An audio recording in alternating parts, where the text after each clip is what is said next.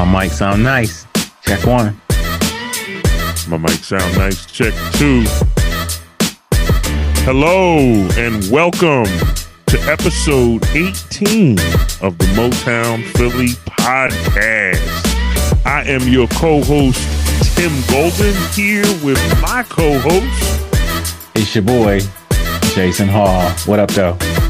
Jason Hall. What up, though? The what up, though is how they do it in the D, Detroit, Michigan, where Jason's from, home of Motown Records, Berry Gordy, Aretha Franklin, so many other R&B greats. And Philly of the Motown Philly podcast is yours truly, Tim Golden, home of the likes of Kevin Hart, Will Smith, Hall & Oates, Temple University. Even though they ain't let me in the graduate school there, I ain't gonna hate. They was hating. It's all good. It was all good. Motown Philly folks, listen. Welcome to episode what up, y'all? 18. Jason, episode 18. You know what that means? That means that with episode 18, we grown now. We can move out the house. They call us adults up in this piece. We up here grown on y'all. With age 18. With no job. Oh man. Welcome to our awesome listeners. Episode 18 of the Motown Philly podcast. Before we go any further, Jason and I always like to take time to express our gratitude. You know, I think Jason will tell you this, and I know I certainly will. Gratitude is one of the organizing principles of my life. I do my very best to remain grateful despite whatever difficulties I may be going through. And I am so thankful for all of you who are listening. Communication is a two-way street. It's what we say. It's what we hear. If nobody's hearing, nobody's listening. If nobody's listening, Jason and I have zero chance of success. And the fact that you are listening, that you are downloading, that you are sharing, that you are allowing us into the space of your lives on a regular basis to keep you company as you go through your daily activities. Jason and I don't take that for granted. So I just want to say thank you. And Jason, I know you want to say thank you too. Yeah, guys, we really appreciate it. Like we really thank you. We're there's a sense of gratitude every time that Tim and I hop on and record this podcast, that we don't want to gloss over the fact that time is our greatest asset. And the fact that y'all are using some of your 24 hours in your day to take a listen, to chime in, lean in, if you will, and to just be a part of the conversation of what Tim and I are expressing or exploring. We do not take that for granted. The time that you spend in listening and wanting to be a part of it, and even sharing and writing reviews, just whatever that you contribute to this, we're grateful for. And Tim is right. We love y'all. We love y'all so much, and we just thank you for listening. So we want to make sure that you know that, and that Jason and I never take you for granted.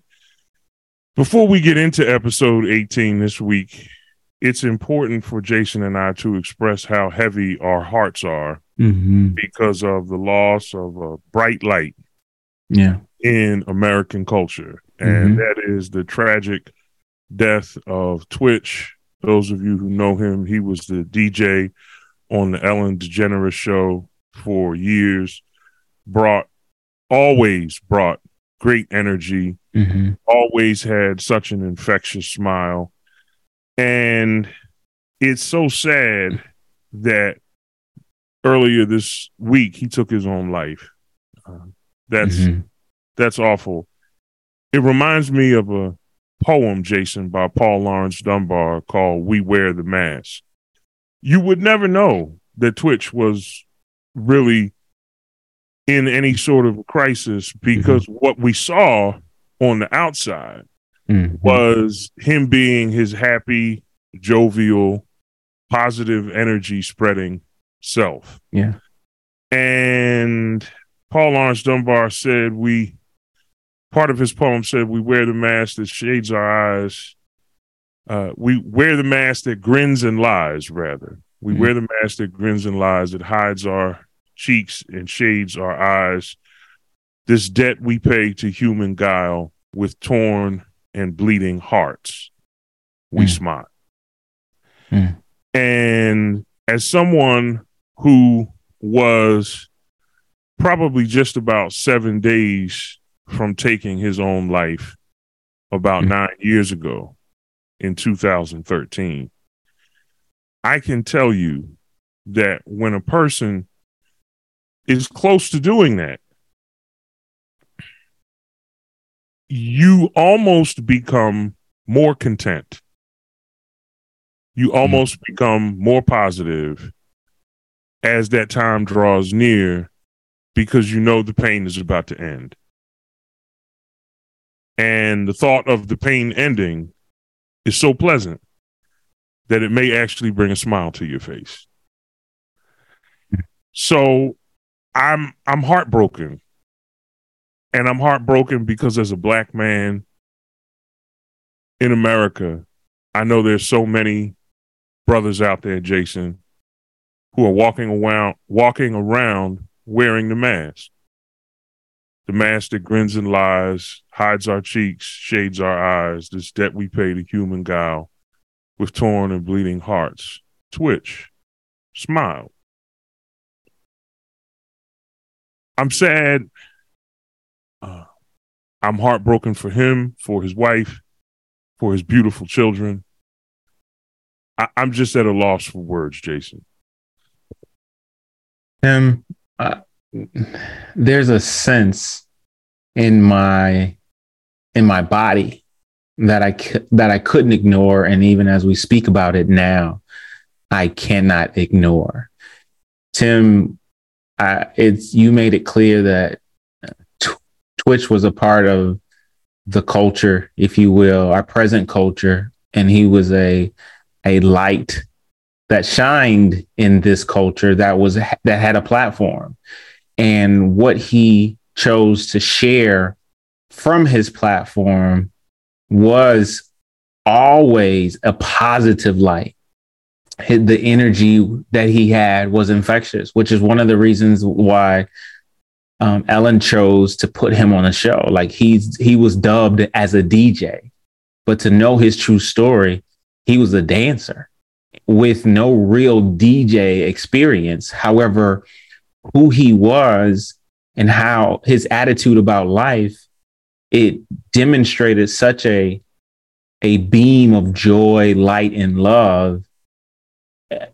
When his passing was announced, it was like it was some familial presence of losing someone in a distant way, like we've mentioned. Like, of course, we don't know Twitch, Stephen Boss, as is his real name, but we felt a sense of, a real sense of someone who we kind of know or had to leave this world or left this world under his own power. And it's sad that none of us could really stop him from doing that, because he presented in a way as if there was no problem that he was suffering from. But in all actuality, as you stated, he was suffering. And with you mentioning not too long ago, 7 years or so ago, that you too were in that dark place and contemplated taking your life, and just a psychological thought process of knowing in some way you were beginning to sense relief from the pain, made you content, made you even in some ways happy, or anticipating a level of joy, if you will, to say that this extreme discomfort that is constant and persistent will soon be over. And oh, the joy, if you will, of when that moment comes, because then and only then will I have relief. So it's almost like worlds get flipped upside down, and the joy that you shared or desired to share with so many people, another type of joy is pulling you or calling you, if you will, to maybe an inner joy that one wants to experience and not just give in a giving way. So let's just be honest. Tim and I are not here to try to make sense of that, because we can't. I too feel the grief of losing someone, this world losing a light that was very present in our culture and society, who only seemed to give off positive vibes. And he left behind a beautiful family that in this day and during this Christmas season, when people are supposed to be thinking or about family and togetherness. And when I say supposed to be, it's to the culture. When one wants to be, or family, they desire and they travel and they make plans to be with each other. Like he in some way or in a huge way is leaving a legacy of emptiness during this time that his family will never forget, bro. And it is sad. So we're going to dedicate this particular episode in the memory of Twitch and the light that he chose to shine and share to this world. Thank you, Jason. And just before we do, Jason and I say all the time that we don't have any of the answers. We don't have all the answers. We hope we ask the right questions. We're not perfect. We're not authority sitting on some perch of epistemic and metaphysical knowledge to tell everybody this is how things are and this is how you can get yourself together. Jason and I think we'll both tell you that we're both still trying to get ourselves together in the process. Right. Lord have mercy, I know I am. Yeah, man. And I'm sure he'll tell you the same. But I do want to offer just a couple of tips to counteract the toxic influence of the culture that we live in. And just before we move into our subject for today, topic one, regulate your time on social media. It's almost impossible to remove yourself from social media entirely in 2022, soon to be 2023. Eesh. It's almost impossible. Eesh. Right? You're going to find yourself involved in it. But ask yourself some critical questions before you get involved with it or while you are engaging it. Number one, is this worth my energy? Do I need to direct my energy to this? Should I be paying attention to what people say in the comments? We're going to talk about this next year in some detail in the month of January, but I gave a TED Talk some years ago. And when I gave that TED Talk about my story as a male emotional abuse survivor who was in an abusive marriage and had an abusive spouse, I knew that once I did that, that story was no longer mine, that it belonged to the world. Yeah. Since then, over 1.3 million people have looked at my TED Talk on YouTube, and a lot of them have made comments, and many of the things that people have said are not nice. But I don't even read them. I don't read the comments because it doesn't belong to me anymore. You can't argue with my story, right? My story is my story. You can be mad at it. You might not like it. You might not even like me. So number one, ask yourself, is this worth my energy? So regulate your time on social media. Be careful with that. Number two, for Black men, especially, there's a lot of dating know-it-alls out there in the culture who will tell you, don't be friends with a woman. Men and women can't be friends. As a Black man in America in 2022, I want to sort of push back on that and say that Black men need friends whenever, wherever they can find them. Yeah. And if as a Black man, you find yourself friends with a woman who really cares for you, I'm not talking about a romantic relationship, but if Mm-hmm. you find a woman who has a platonic sense of care for you and who will call you and check on you, Yeah. don't you listen to these so-called dating gurus out there who will tell you not to waste your time. You might not want to waste your time trying to pursue them romantically. Right. But that doesn't mean you can't be friends. It doesn't have to be an either or. Right. Right. You can have a female friend. You know, the friend zone might not be the worst place in the world for you. I know it's hard, brothers, especially if you like her. If you like her and she don't like you back, at some point we have to learn that having a friend is better than isolating ourselves and having no friends at all. True. Whether they are men or women. And lastly, to my brothers who are members of the Black church, Jesus suffered and died so you don't have to. So you wouldn't have to. Jesus, a Black man, in most Black churches will speak of Jesus as a Black man. He lived his life with the calculus of a zero-sum game. He died so other people can live. Mm-hmm.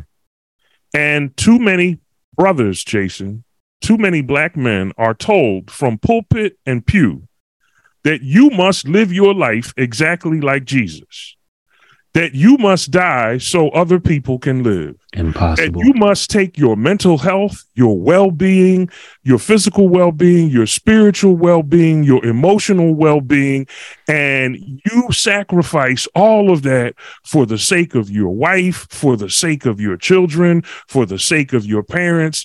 And so many Black men out here are walking around with hypertension and heart disease because they're taking care of everybody else but themselves. And the place where they're supposed to be able to go to get some solace and some care is the very place where they're told to keep it up or they're not a man. And that's the church. So to the pastors out there who are listening, you better check your theology. True. You better check your theology of the cross, and you better stop telling Black men, stop your false moralizing on Black men. Stop telling Black men that they're no good if they consider themselves in making a decision. Stop telling Black men that they got to carry a bunch of burdens around and that they have to die so other people can live. Take up their cross. Yeah. Stop nailing Black men to a cross every Sabbath if you're an Adventist pastor, every Sunday if you're a First Day pastor. Stop doing that. And stop telling Black men that being married long, that just because you married long, you can't be married wrong. Yeah. Stop it. Stop it. Black men, take a hold of your mental health. Live well. And remember, Jesus died so you don't have to. Oh, we got some more episodes on this, Jason, next year. I can feel it. We're going to let that go now. We're going to let that breathe. We're going to let that breathe. We're going to leave that alone right now. Well, listen, God bless you, brothers. Take good care of yourselves and each other. Be friends, have friends, reach out, love one another, talk, hit us up on social media if you need to talk. We're here for you. All right, Jason, episode 18. What we talking about today, y'all? We're talking about emojis and gifts. GIFTS. Gifts. Right. Emojis and gifts. This is the season for giving. It's the Christmas season. And people are excited about giving gifts. And all day, every day, it seems somewhere in America, somebody's sending a text or a DM with a kissy face or heart eyes or a laughing face or a big smile or the one with the steam coming out the nose. And, you know, Jason, when I think about emojis, let's talk about emojis first. Okay. When I think about emojis, it got me thinking about ancient hieroglyphics. You know, how the Egyptians would sometimes write entire messages in a cave, and they would use, instead of letters and words, they would use pictures of people doing different things and so forth. And so in preparation for today's episode, I looked up a few things about emojis and hieroglyphics. And I thought to myself, well, are emojis the 21st century version of hieroglyphics? And what I discovered is that in one sense, they're not, because hieroglyphics did more than just convey a mood. Hieroglyphics actually was a way of spelling out words and phrases, and it was much, much more complex than what we have, what we do now. But then I started thinking about something. I started thinking about the emojis in terms of, because there's all kinds of emojis, right? There's face emojis, and then there's emojis with pictures of things, right?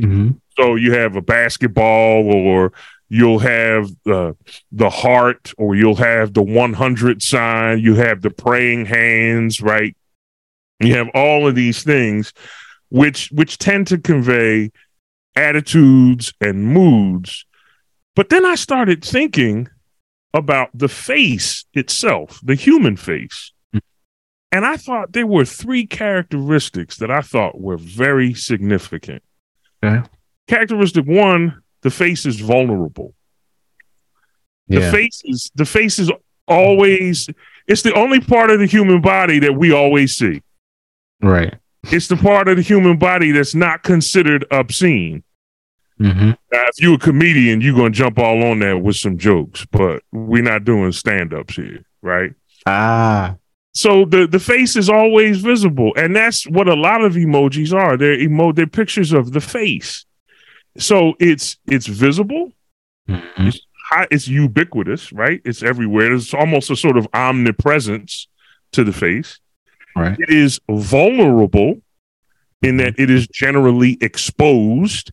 Right. Even on the coldest days. I mean, some people will, I guess, in more frigid Arctic regions, wear ski masks. But for the most part, the face is not only visible, it is vulnerable. And the third characteristic, Jason, is that the face is almost sacred. It's sacrosanct.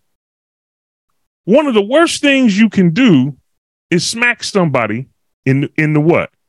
Face.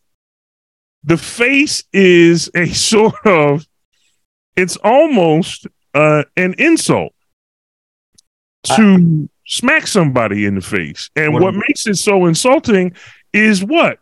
The face's visibility and the face's vulnerability. So I think the face has a certain godlike quality to it, right? The face is something that the Jewish philosopher Emmanuel Levinas, I'm going to just read this. This is a quote from Emmanuel Levinas's book, Totality and Infinity. I just want you to hear what he says about the face. He says, to posit the transcendent, that's God, as stranger and poor is to prohibit the metaphysical relation with God from being accomplished in the ignorance of men and things. In other words, you know what we do? We talk about God as Jesus does in the Gospels in Matthew chapter 25, I think it is, when he talks about the if you didn't do it to the least of these, you didn't do it unto me. The reason why we do that, Emmanuel Levinas says, is because we don't want to get caught up in this idea of a beyond, so that we're so heavenly minded that we're no earthly good to the people right in front of us. Sure. Right? True. Next, he says, this is the sentence I wanted to read. The dimension of the divine opens forth from the human face. When I look at your face, it opens up a dimension of divinity because the face is visible, vulnerable, and sacrosanct. So when we send emojis in text messages or DMs or post them on social media or whatever we're doing with them, I'm wondering if that vulnerability, visibility, and sacredness does not follow those emojis wherever we send them. What do you think about that, Jason? Heavy. It's heavy. I'm processing what you're talking about. I'm so glad to be a part of this podcast and the level that we get to explore when it comes to things that we might think are mundane in life. And Tim, in his philosophy and his mind of a professor, he dives in, and here we are, just wanting to or needing to really see how we can wrap our head around this thought of an emoji, like just the idea that you brought out. Like, of course, I've never heard that, but it also makes sense at the same time. Even as we record this podcast, Tim and I, this podcast, we promote this podcast as an audio episode or episodic, like, projection of what we're doing, form of art, if you will.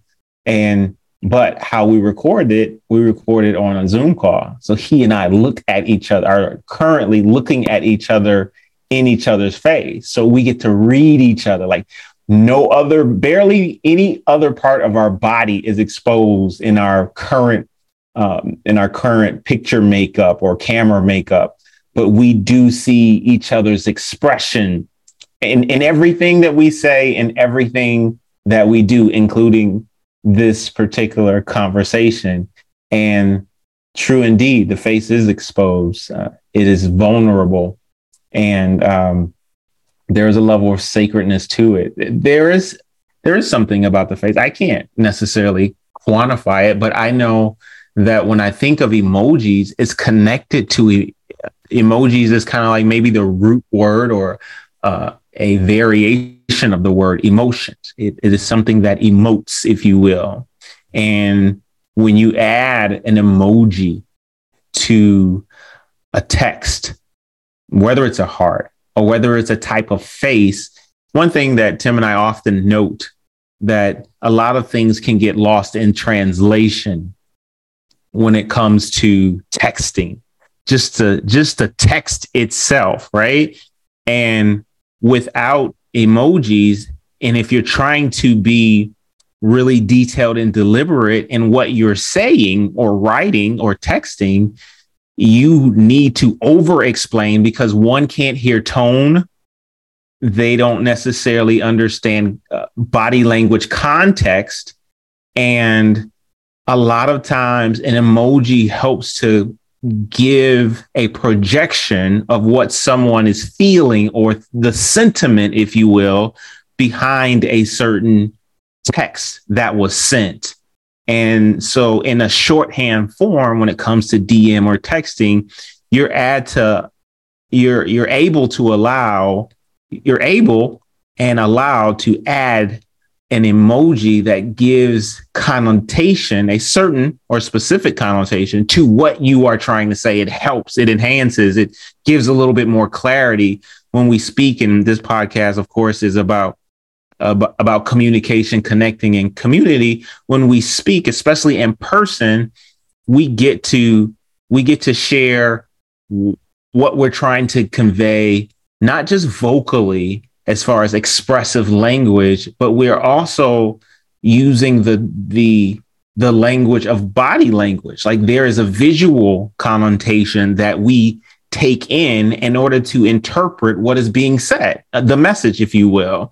So when you add what is audible, so you have my vocal volume, you have my tone, you have my level of pitch and what I'm saying and trying to convey. And then you add my presence, which gives you my facial expressions, as Tim was alluding to, and then my whole body disposition. You're going to fully have a texturized, if you will, a dynamic to what I am expressing. Like I said, Tim and I are currently on a Zoom, and he can see me, but I'm using my hands as I'm expressing. And of course, he can see my face as I'm expressing too. And it's giving off this type of energy or this type of emotion, that there's some level of passion that I'm talking about in this particular topic, and all topics that we talk about, but especially when it talks about emojis and emoting. And that the face emojis, like it, I think that might be, it's a very explicit, if you will, even if it's a soft smile, it gives tone, it gives context, it gives texture. And Tim knows when we talk, here's the thing, Tim, when we talk, Tim and I are two. Here's the thing. Here's maybe a male female dynamic. Tim and I, we really consider ourselves to be communicators. We say in some ways, depending on what baseline people might find themselves on, at times we can be hyper communicative, and maybe in general we could be hyper communicative. And it needs to be controlled, but it's just like, that's kind of who we are. And it's not just like that verbally. It's like that sometimes, and even through our text. But when we text, it's shorthand. Tim will get an emoji from me because we know it's expressing a feeling. Like, it's not just what we're saying. You need to know the tone of how I'm saying it. And it really drives home whatever we're sharing at the time as our expression, of how we're feeling. So this thing, emoji, and its sharing of back and forth interaction, it really helped for me. It always has helped to kind of enhance the communication, the written communication, a little bit more than just, hey, that's cool, or hey, I like that. Right. I like what you're saying, Jason. And the reason why I say that is because from day one here at the Motown Philly podcast, what have we said? We said that we not only want to address the rational side, but the emotional side of what it means to be a human being. We like to address the totality of the human person as it relates to communication, connection, and community. And what's interesting is, in a world in which I think only 15 or 20% of actual meaning is conveyed with words.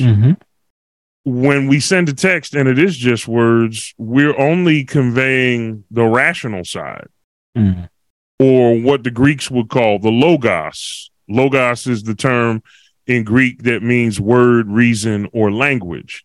So a text message that is all text gives you reason, but it doesn't give you the emotions, right? A text that is perhaps words with emojis integrated into it, or even emojis just at the end, gives you a fuller flavor of what the person is saying. And oftentimes those emojis will include the face. Right. For example, if two people are talking, a man and a woman, and a man says, I like you, and the woman says, I like you too, right?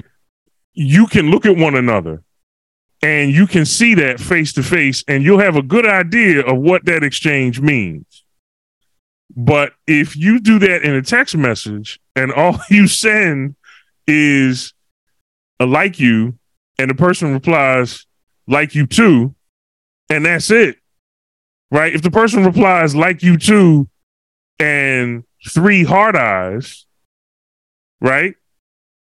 That might, that says something, right? That says to me, you like me, girl. Yeah, I like that, right? And the reason why I bring that up in that context is to say that when we do communicate with people, not only with words, but with emojis, we are sharing the visibility, the vulnerability, and the sacredness of the human face with that person.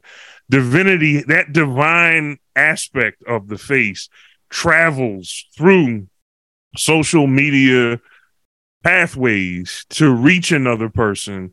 Because let's face it, you're being more vulnerable when you send a text message with an emoji than you are if the message is just words. There is a heightened level of vulnerability. Totally. No, I had to think about it. If you share an emoji that indicates your mood, right? Even if it's anger, right? Even if you're mad at someone, you're not quite sure how they're going to receive what you're saying. You are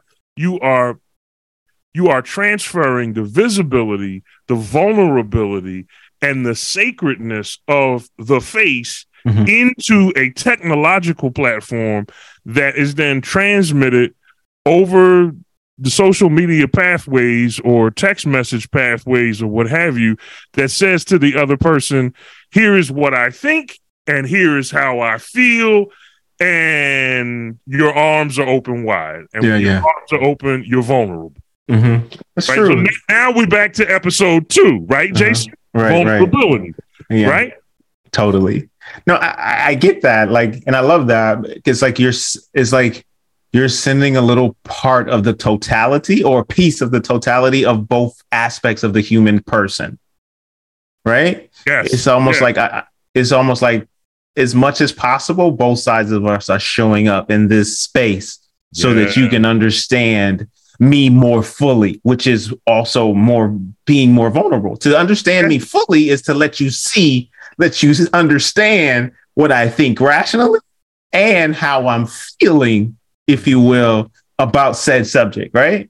That's right. That's exactly right. I'm going to tell you not only what I think rationally, but you're going to see how I feel. Isn't it interesting that we have to do more than just see with words? We have to read them, we have to process them, we have to comprehend them.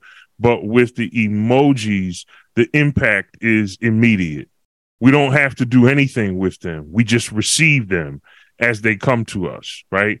They come to us, they have a much more immediate impact.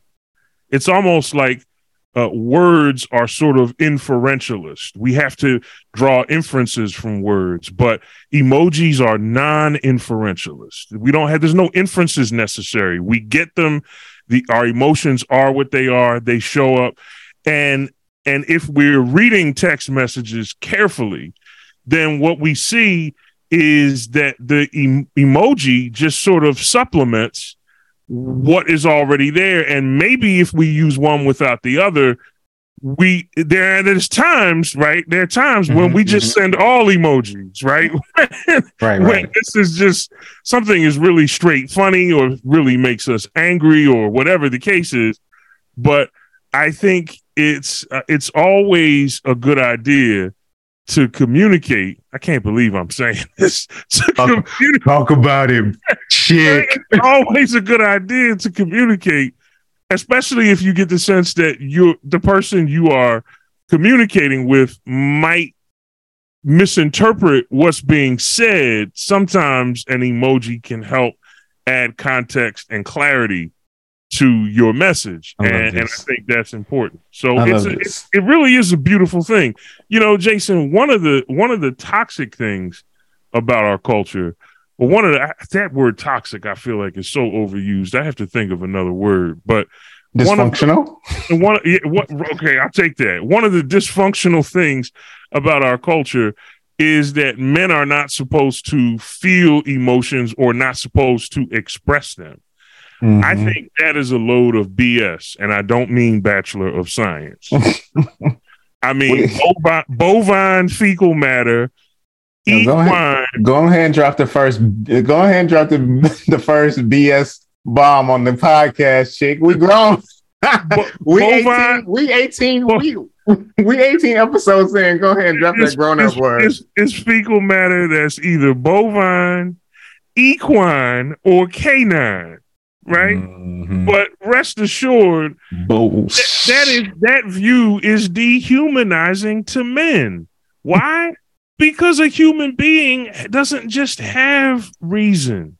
A human being has emotions, and to tell men that you're not supposed to express yourself emotionally. Now there's conditions on how you should express yourself, right, Jason? We don't want to be like our friend Oliver and Nina from an episode we did a while back. There's times when you gotta run your emotions through your intellect so you don't sound creepy or crazy, right? And it's times when you have to run your intellect through your emotions so you can have empathy.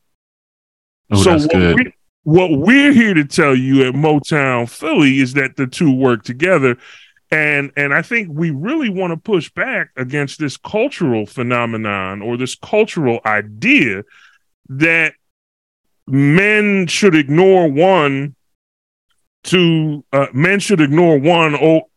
favor of the other. Mm-hmm. Reason will make you, if you just rely on reason, it will just it will destroy your sense of compassion and it will destroy your sense of empathy. If you just rely on the emotions, there's nothing wrong with wanting to do things for a person who you've fallen in love with or who you like or your crush, but everything is wrong with that out of context. You sound creepy, you sound crazy, weirdo. So, exactly. So we have to figure out a way to have these two things work together, and that's what Jason and I are trying to do here at Motown Philly. And I think we've discovered something, Jason, about emojis and communication.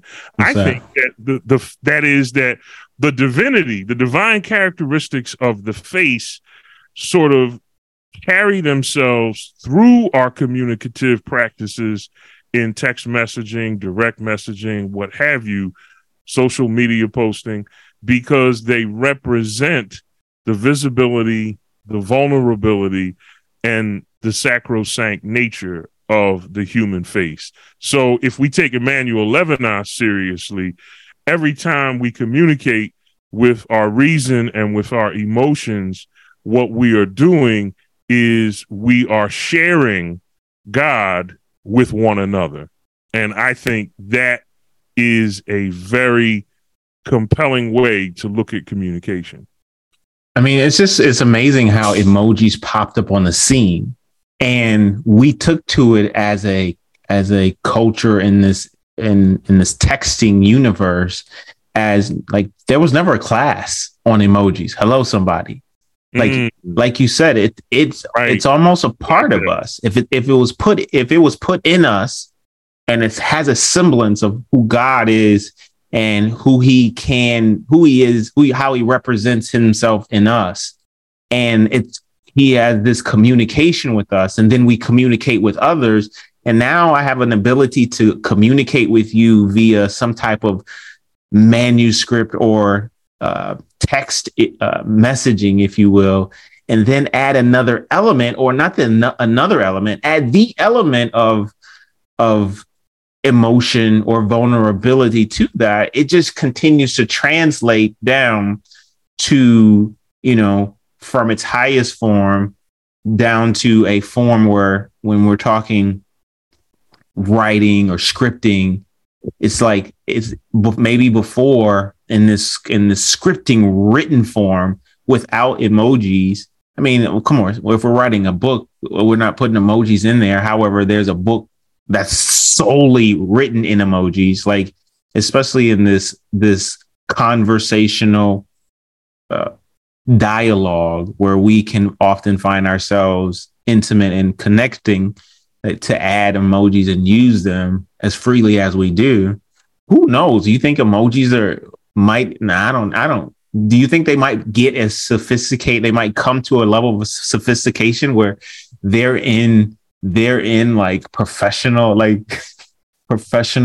textbooks, like to help give energy to a type of text. I don't know, Chick. I don't know, Jason. I think that a book that was composed entirely of emojis would be something that we would have to sort of look askance at here at Motown Philly, because that strikes me as an over-reliance on the emotions, right? Well, it exists already, though. There is a book out there that's totally...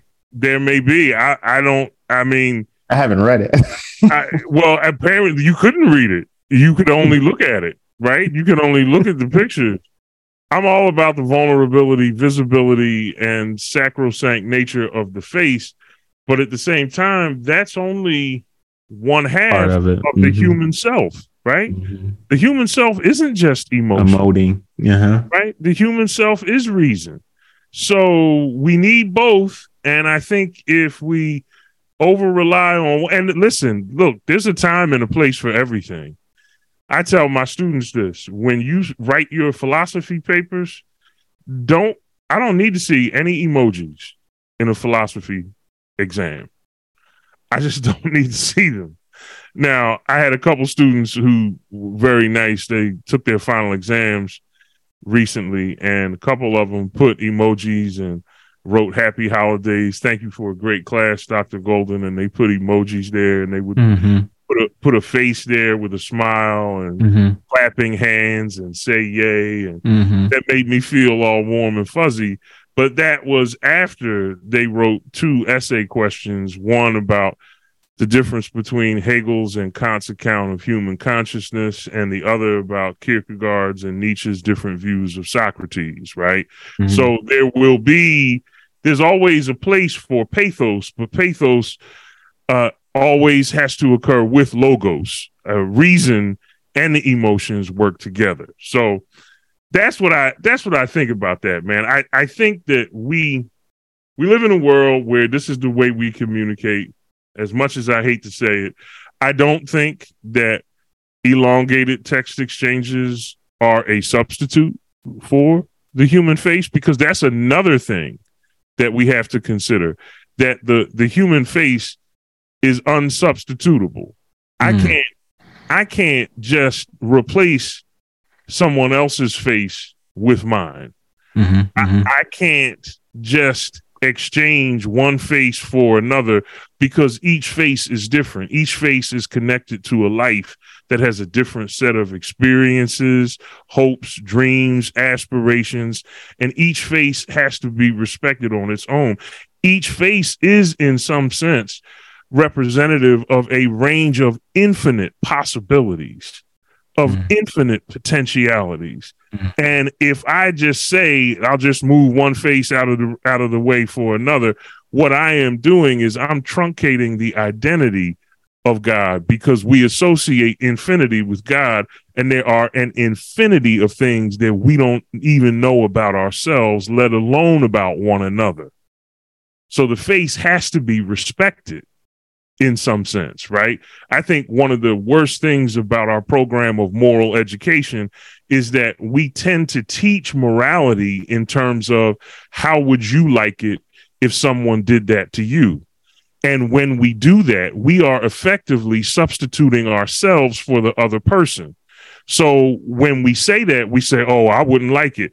Well, you shouldn't not do something because you wouldn't like it. You should not do something because it caused pain to that other person. Well, it's wrong, not because you would feel bad, but it's wrong because it did harm to the person who it hurt. That's why we shouldn't do it, because it hurt them. That's, and I think we have a bad habit of reorienting our morality around this substitutionary practice of moving the other person out of the way so we can install ourselves, say, how would this hurt me? Oh, yeah, I wouldn't like that. And therefore it's wrong. No, it's not wrong because it would hurt you.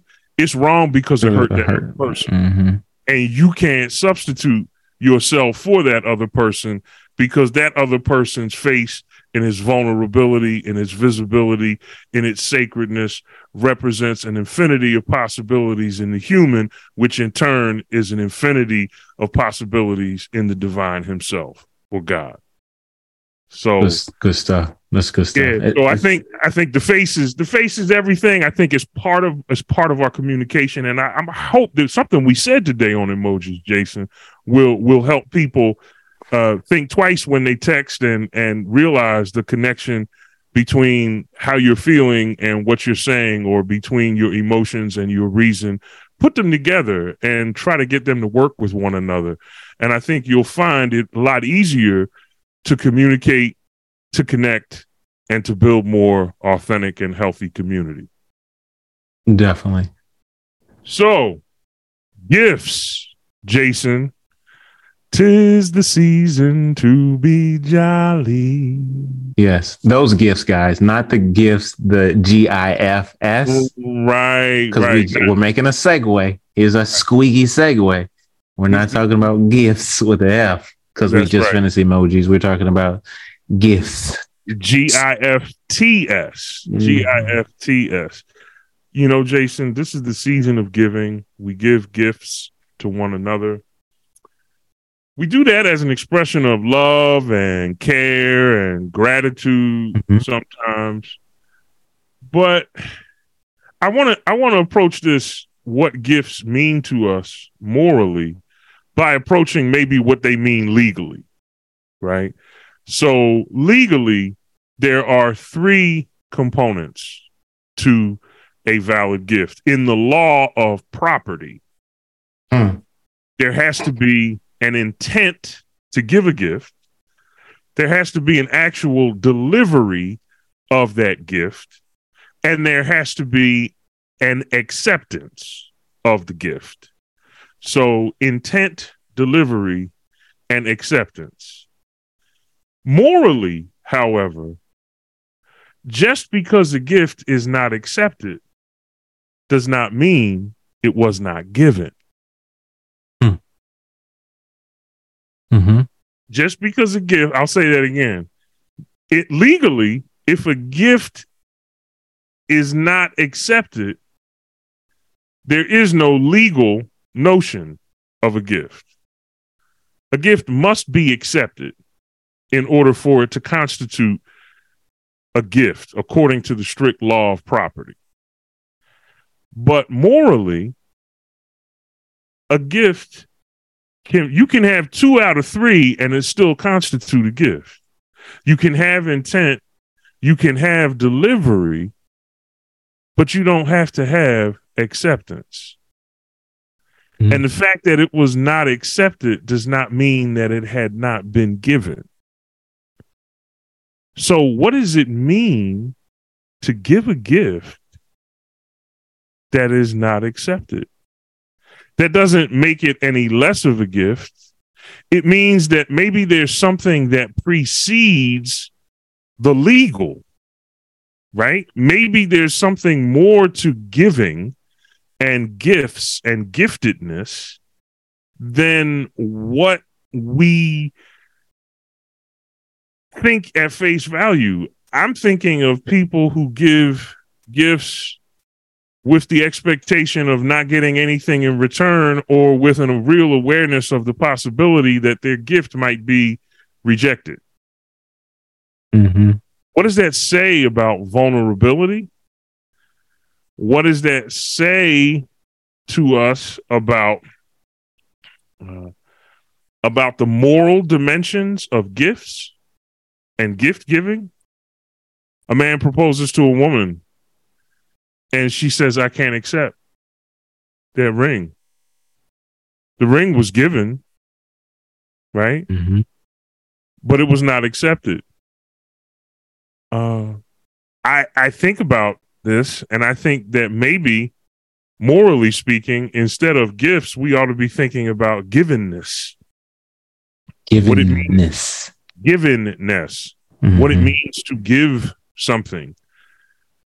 And as I think about this, I'm thinking about all of the vulnerability that goes along with giving, because, of course, in John 3:16, we also celebrate this season, if you're a Christian, we celebrate the first advent of Jesus Christ. For God so loved the world that he what? Gave his only begotten Son, that whosoever believeth in him should not perish but have everlasting life. God gives a gift that many people refuse to accept. Does that mean the gift had not been given? And what are the implications of givenness and giftedness in that context, Jason? You just dropped that right in my lap, huh, buddy? You just dropped that right in my lap. I don't know if I have and some type of existential like thought or reasoning about gifts. As you started to talk about gifts, I'm thinking about my own life experience, which is the only thing I can bring to the table, which is what we both do anyway. We put the thought out there and we try and explore it. But I have my own experience with gift giving. I actually have a recent one that I will not share with you guys right now, but eventually I probably will share about gift giving. And I thought it was in this particular exchange of gift giving over time didn't turn out to be quite fair at all.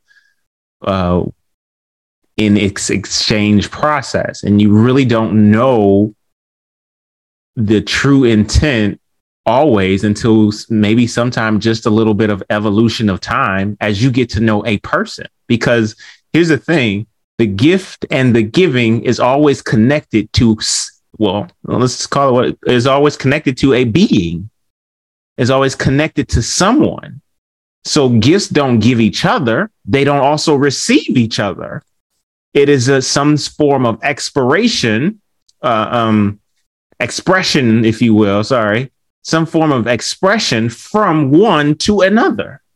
It's a manifestation, if you will, of someone's intent, as Tim said earlier, and it materializes. And because of the relationship, on whatever level it is, something is produced and then the idea is to share it with someone with the hopes of acceptance. Like, I mean, sometimes, well, I think for the most part, we enter in relationships and we have, like I said, on whatever level, whether it's friendship, whether it's romantic, significant other, or coworker. The overarching idea is that there is an intent, an intent that materializes to share with somebody with the notion of knowing, of just anticipating that this person will accept it, right? Like that is the idea of gift giving and receiving. Like you have an idea, it materializes with the intent of the idea to give, to share, to bring joy, or to bring some level of surprise, if you will, or just you give gifts to stimulate someone to be happy, to have some form of glee a lot of times, and it depends on the disposition of the giver and the receiver as to how that whole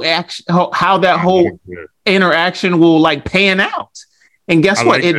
It doesn't happen in real time always. Sometimes time has to go by, and then you look back on the experience of the gift that was given to really find out what that gift exchange was all about. And it's connected to that person too, still, like the intent of that gift. I'm getting excited about this thing because gift giving in this season, we need to check ourselves on some level. We shouldn't just go with the normal zeitgeist of culture and just say, this is what we do. Understand what we do.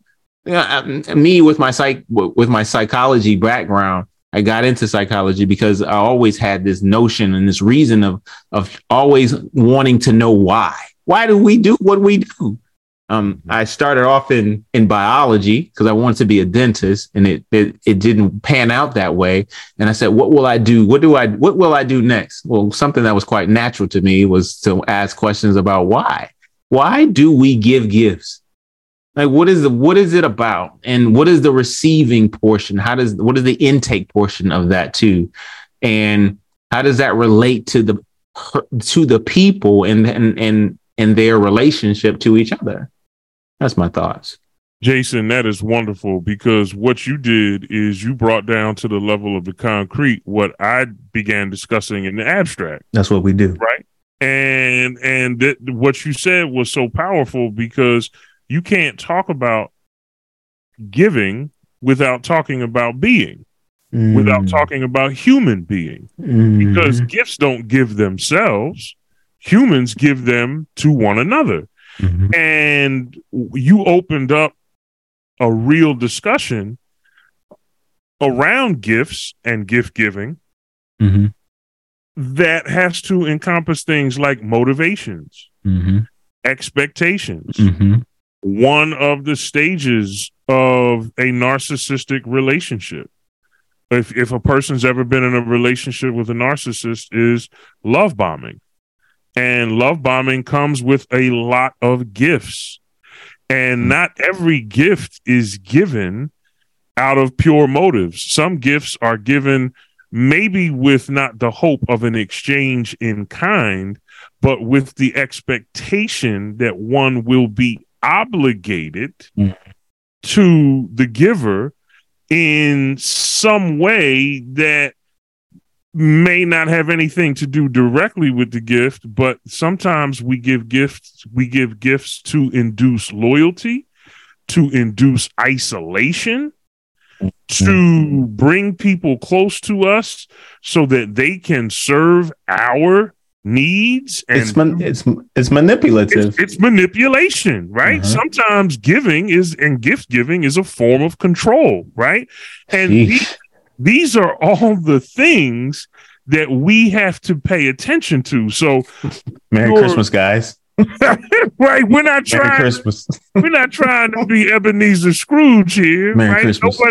Nobody's saying bah humbug, but y'all are smart enough out there. Jason, our listeners are dope, right? Yeah, and because they are so dope, they are out there listening to us, and they're like, man, I'm so glad Jason brought this thing home down to earth, because gifts are always attached to people, and people come with agendas, and people come with personality disorders like narcissism. People come with all sorts of dysfunction that just expect things in return. I think the gift to give in the purest sense is a gift that you really give without any hope or expectation of receiving anything in return. That's good. And if you can't give it that way, don't give it. That's good. Don't give it. If you can't give a gift, because again, I'm gonna say this, and somebody needs to go online and tweet this when you hear it, and you just credit Jason Hall for it. There is no giving. There is no giving without being. Specifically, there's no giving without human being. And when gifts come from human beings, you have to do a scan, so to speak, like how your computer does a scan for viruses. You got to do a scan for dysfunction, depending on who is giving you the gift, right? You got to do the scan, and sometimes you might not, as Jason said, you might not realize it right away. It may take weeks, it may take months, it may take years, it may take a decade or more. But at some point, you look back on it and you realize that person did something for you and never expected anything in return. Or you realize a lot sooner that, oh, I see. This gift was connected to an expectation of affection or sex or some other sort of expectation, romantic expectation or otherwise. So I think we have to always have a gift filter, so to speak. And we have to remember that we're not just talking about relationships outside the family. We even talking about relationships inside the family, right? Family can be manipulative, right? Family can do things for you. How many times your mother and father, your mother's maybe done something for you, and she said, well, I was just thinking about you, and, I ain't always going to be around, and I just wanted you to make sure I got this for you, because one day you're not going to be able to say thank you. Some mothers out there, y'all know how y'all do. Y'all just, like to manipulate your children. So we have to be careful. We always want to give gifts, right, Jason, in healthy ways. Right. We want gift giving. And here's something you can take with you from today's episode. Gift giving should never be the cause of a good gift giving can never be the cause of a good relationship, but it will always be the effect of a good relationship. Sure. In other words, we can give in healthy ways when the relationship is healthy. But if you are giving in the hopes that giving will establish a relationship, you might want to check yourself for codependency. Ooh, that's a word. That's a word. Because that is unhealthy. Codependency or narcissism. You don't want to establish a relationship with gift. You can't establish a relationship that way. There has to be a relationship, and then as an outgrowth of that healthy relationship, two people give to one another, whether they are romantic partners, spouses, siblings, parents, whatever. You do that because you don't do it to establish love. The love is there, and the love is what motivates you to give. If you're giving to establish relationship, you might be codependent, you might be narcissistic. And it's wrong to expect somebody to be your friend because you gave them something. That's not fair to them, and it's not fair to you. You don't deserve to be disappointed in that way. Right? Remember, the best gift is given with no expectation of anything in return, and it's given out of love. Gifts should never be given to induce a love that does not exist. Wow. That's good. That's good.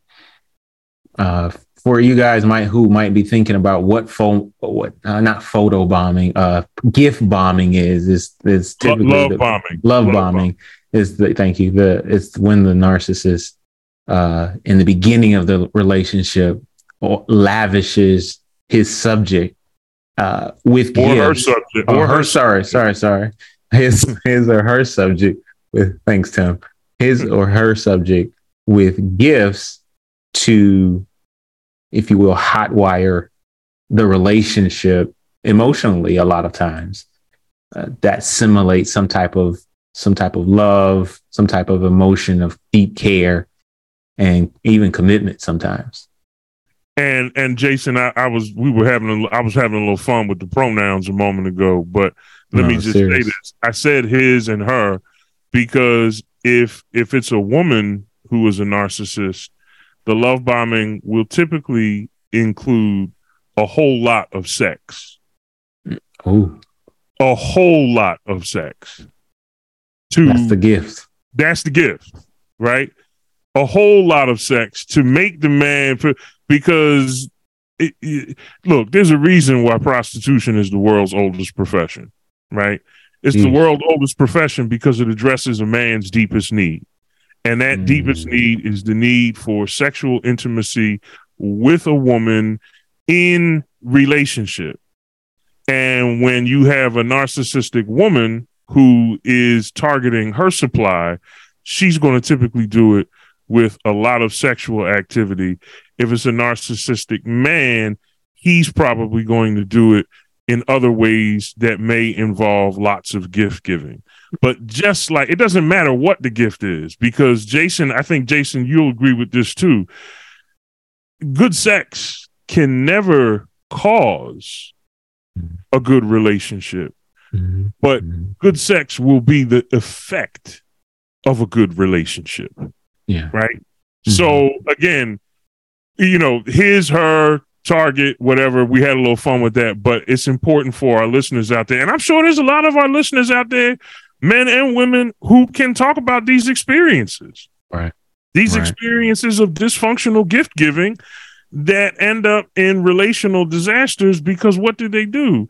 They are inauthentic forms of communication that build artificial connection and unhealthy community that ends up falling apart. So again, I think the best gift is a gift given out of love, never a gift given to induce love, whether that gift is physical, sexual intimacy, or some object, or some other sort of tangible object. And I think in the end, Jason and I just want y'all to be healthy, Motown Philly. Yep. We just want to see good communication, good connection, and solid community. Well, Jason, we grown. That's episode 18 of the Motown Philly podcast. Mm-hmm. We old folks now. Man, we grown now, y'all. We finna move out the house. Lord help. Hey, listen, we got some big things coming. 2 more episodes this year. By the end of this year, we'll be at episode 20. Stay tuned because in a couple of weeks, just in time for the new year, Jason and I are going to be dropping our final episode of 2022, and we're going to be talking about things that have happened in the past, things that are in the present, and things that we hope will be in the future in 2023. Jay, how can they find you, my good brother? You guys can find me on Instagram. It's where I hang out most of the time at The Speakers Mechanic. That's Jason Hall, but put in The Speakers Mechanic and you can find me on LinkedIn at Jason Hall, and social media as far as Facebook, Jason Hall. That's where you can find me. But Tim, where can we find you? You find me on Instagram at A Good Golden Man. You can find me on Twitter at DRTJGolden ESQ. Mm-hmm. You can find me on Facebook at Tim Golden and Walla Walla. 3 things in life are certain: death, taxes, and I'm the only black man in Walla Walla named Tim Golden. Walla Walla, the city's so nice. You gotta say it twice. Man, I'm from Philly, but I'm living in the boondocks, as they say. Anyway, y'all, listen. Keep being awesome. Keep being dope. Keep being fabulous. Keep being the great listeners that you are. Happy holidays to everyone this holiday season. Listen, y'all, be safe. If you're traveling, travel safe. Make sure you take good care of yourself, good care of your loved ones. We sending all of you nothing but all our love. And if we had emojis right now, I suspect, Jay, there would be a bunch of smiling faces, praying hands, and some fire and some red hearts, because the passion that we feel for what we do here in Motown Philly, and for all of you. Thank you all so much. I love you. Jason loves you.